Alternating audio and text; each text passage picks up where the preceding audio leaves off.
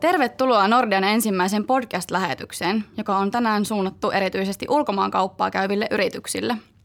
Tänään meillä on jotain uutta kerrottavaa. Nimittäin viime vuoden lopulla Nordea lanseerasi täysin uuden palvelun nimeltään Trade Portal.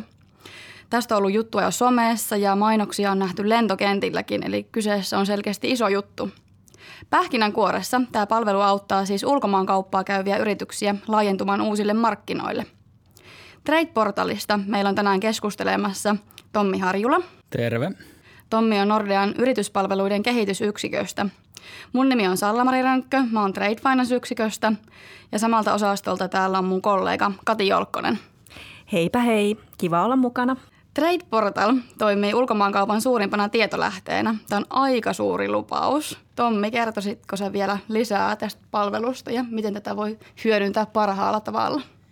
Joo, eli jos otetaan vähän taaksepäin, niin me lähdettiin tosiaan kehittämään tämmöistä palvelua, koska ollaan huomattu, että kokemattomilla ulkomaankaupan kävijöillä, tällaisilla yrityksillä on hirveän raskasta ja vaikeaa sen päivittäisen liiketoiminnan päälle lähteä miettimään sitten sitä ulkomaille laajentumista.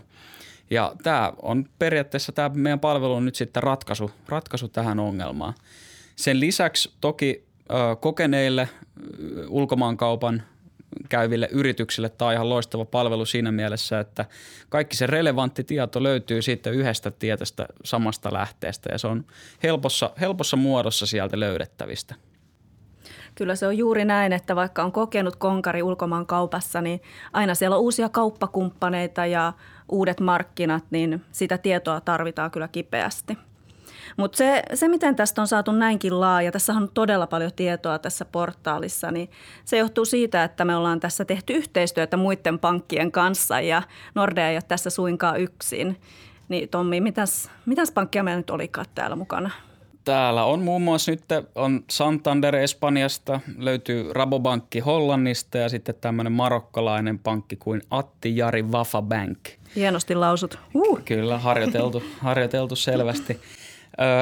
Tämä Trade Portalin idea siis hyvin lyhyesti on se, että yrityksestä siis lähtee analysoimaan, keräämään dataa sieltä. Eli kaikki relevantti ulkomaankaupan tieto vähän niin kuin Wikipediassa. Eli tätä voisi kutsua tavallaan semmoiseksi ulkomaankaupan Wikipediaksi periaatteessa. Joo, toi on hyvä vertaus todellakin. Ja sitten se on hyvä, että siellä on kaikki tiedot, niin voi luottaa siihen, että ne on uusimmat tiedot ja päivitetyt, että sen takia tämä portaali on siinä mielessä hyvä kokooma. Joo, eli näistä lähteistä sen verran, eli tämä tieto, se kaikki data, mitä siellä on, ne tulee tämmöisistä viranomaislähteistä, eli esimerkiksi vaikkapa maiden ulkoministeriöistä. Ja tällä tavalla, aina kun niitä sinne ulkoministeriöiden sivuille tai viranomaislähteisiin päivitetään, niin ne päivittyy myös sitten tänne meidän palveluun saman tien. Joo, tämähän kuulostaa yrityksen kannalta todella hyvältä. Tämä tietohan on aikaisemmin ollut kyllä olemassa, mutta se on ollut eri lähteissä ja nimenomaan niin kuin Kati tuossa sanoit, että sitä päivitetään, se on kaikki samassa paikassa ja se on luotettavaa. Kyllä. Mitenkäs meidän asiakkaat on ottanut tämän vastaan? Minkälaisia kommentteja me ollaan saatu yritykseltä tästä uudesta palvelusta? Erittäin hyvää palautetta on tullut kyllä kaikilta asiakkailta, kenen kanssa olen tästä keskustellut. Ja tietysti se, kun lähdetään ulkomaan markkinoille, niin se jo itsessään on tosi jännittävää ja siellä on uudet säännöt ja maan tavat ja regulaatiot ja näin poispäin. Ja heti kun täältä koto-Suomesta Pohjolan perältä yritys lähtee laajentamaan toimintaa, mitä tässä markkinatilanteessa tietysti toivotaankin, että Suomen vienti lähtee nousuun ja meillä on uusia rohkeita yrityksiä lähtemässä maailmalle, niin toki siinä on monta huolenaihetta lisää verrattuna Suomen markkinoihin. Ja tietysti nuo kauppakumppanit on yksi asia, joka mietityttää heidän maksukäyttäytymisensä, minkälaisia maksutapoja voidaan käyttää. Ja sitten tietenkin maankäytännöt ja rajoitteet, kaikki tällainen asia on siellä aivan uutena. Ja eikä tarvitse olla mikään uusi markkinoille pyrkiä tai uusi yritys, vaan tosiaankin niin tämmöiset kokeneemmat yrityksetkin on löytäneet täältä erittäin paljon hyötyjä ja markkinatutkimuksia esimerkiksi. Minkälaisia työkaluja täältä portaalin takaa löytyy? Mä ainakin luin, että siellä on jotain tällaisia laskureita viejille ja tuojille. Siellä on tuonti- ja vientilaskureita tosiaankin ja se on tietysti, että sä ymmärrät sen sun kaupankäynnin kokonaiskustannukset, niin sehän on erittäin tärkeää ja täällä portaalissa löytyy tosiaankin laskurit tälle. Ja tuohon kustannusnäkökulmaan, niin tällä palveluhan yritykset voi saada kustannussäästöä, eli tällaisia markkinatutkimuksia, mitä on ennen ehkä jouduttu ulkopuolisilta konsulteilta saamaan ja tilaamaan, niin nythän täältä löytyy täältä meidän palvelusta tämä sama tieto periaatteessa. Ja tämä meidän palvelu, niin tämä on ilmainen palvelu, joten tästä säästöjä tulee. Se on kuin rahaa pankkiin laittaa. Näinpä. Kirjaimellisesti. Sitten yksi asia, mikä tietysti tänä päivänä, kun ulkomaankauppaa käydään, niin on nuo pakotteet. Eli se, että pystyy tarkistamaan jostakin yhdestä paikasta, että onko kauppakumppani esimerkiksi sanktiolistalla, niin on tosi hyvä juttu. Ja täältä pystyy tämän tarkistamaan, eli luotettavien kauppakumppaneiden löytymisen varmistamista.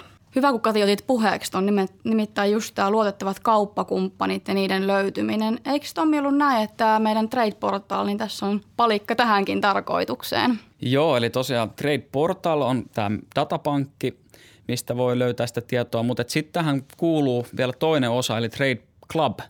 Ja Trade Club on tämmöinen kansainvälinen yritysverkosto, jossa on nyt sitten näitä kaikkia meidän yhteistyöpankkien tunnistettuja asiakkaita sisällä. Tällä hetkellä siellä palvelussa on yli 15 000 jäsentä. Eli käytännössä meidän Nordea-asiakkaat voi tänne Trade Clubiin liittyä ja sitä kautta lähteä sitten etsimään ihan konkreettisesti uusia kauppakumppaneita.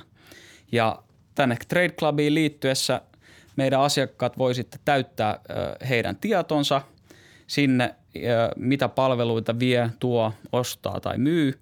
Ja sitten sen avulla tämä palvelu tavallaan algoritmin avulla tarjoaa niitä potentiaalisia kauppakumppaneita siellä palvelun sisällä. Onko tämä vähän niin kuin ulkomaankaupan käynnin Tinder, voisiko näin sanoa, vai pysytäänkö edelleen siinä Wikipediassa? Voisi sanoa, että tämä Trade Club on ehkä tämmöinen yritysten Facebook, eli Facebookissa on myös tämä kaveriehdotusalgoritmi, niin se on vähän samanlainen oikeastaan, miten tämä klubin sisällä toimii. Okay. Mutta sitähän se on kauppakumppaneiden etsintää ja löytyvillä olemista, eli että meidänkin yrityksiä löydetään täältä koto-Suomesta, niin tämän palvelun kautta. Kyllä. Ja se toimii molempiin suuntiin, niin Kati tuossa sanoitkin, että tämä on hyvä esimerkki, miten portaalia voidaan hyödyntää ja klubia parhaalla mahdollisella tavalla.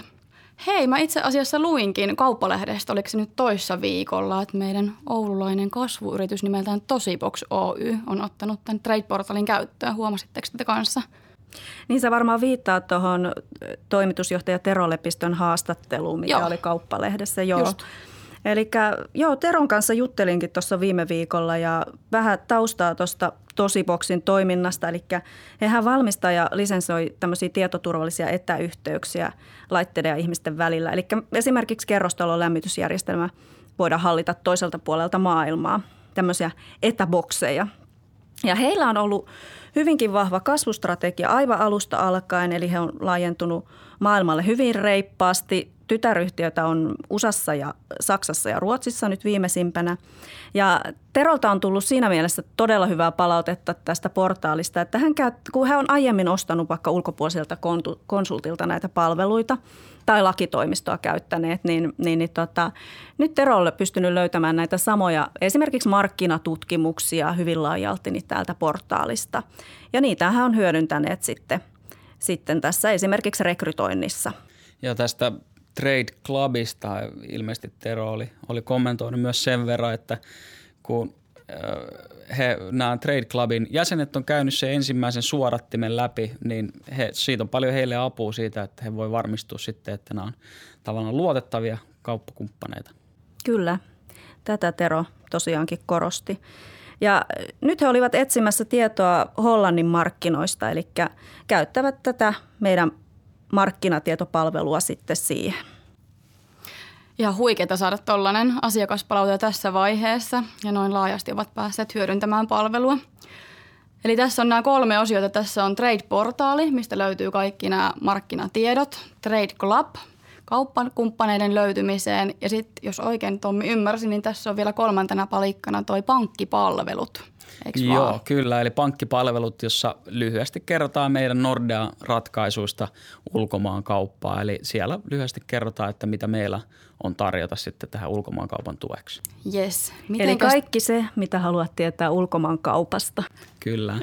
Aivan, yes. Mitenkäs tähän koko pakettiin päästään käsiksi? Löytää? Tämän Nordea Trade-portaali löytää ihan täältä Nordea sen Trade-portaalin omasta osoitteesta, eli nordeatrade.com tai sitten tuolta meidän sivuilta nordea.fi. Kyllä vaan. Hieno juttu. Kiitos Tommi ja Kati teille molemmille. Kiitoksia. Kiitos. Me ollaan tosi ylpeitä, että pystytään tarjoamaan yritykselle tällainen uusi tietopankki ja palikka myös tuohon kauppakumppaneiden löytymiseen. Kaikki palaute on tervetullutta, ollaan saatu sitä hyvin jo tähän mennessä. Kiitoksia siitä. Halutaan kuitenkin kehittää tätä palvelua entisestään, joten olkaa ihmeessä yhteyksissä. Ei muuta kuin näillä eväillä ja työkaluilla Suomen vienti nousuun.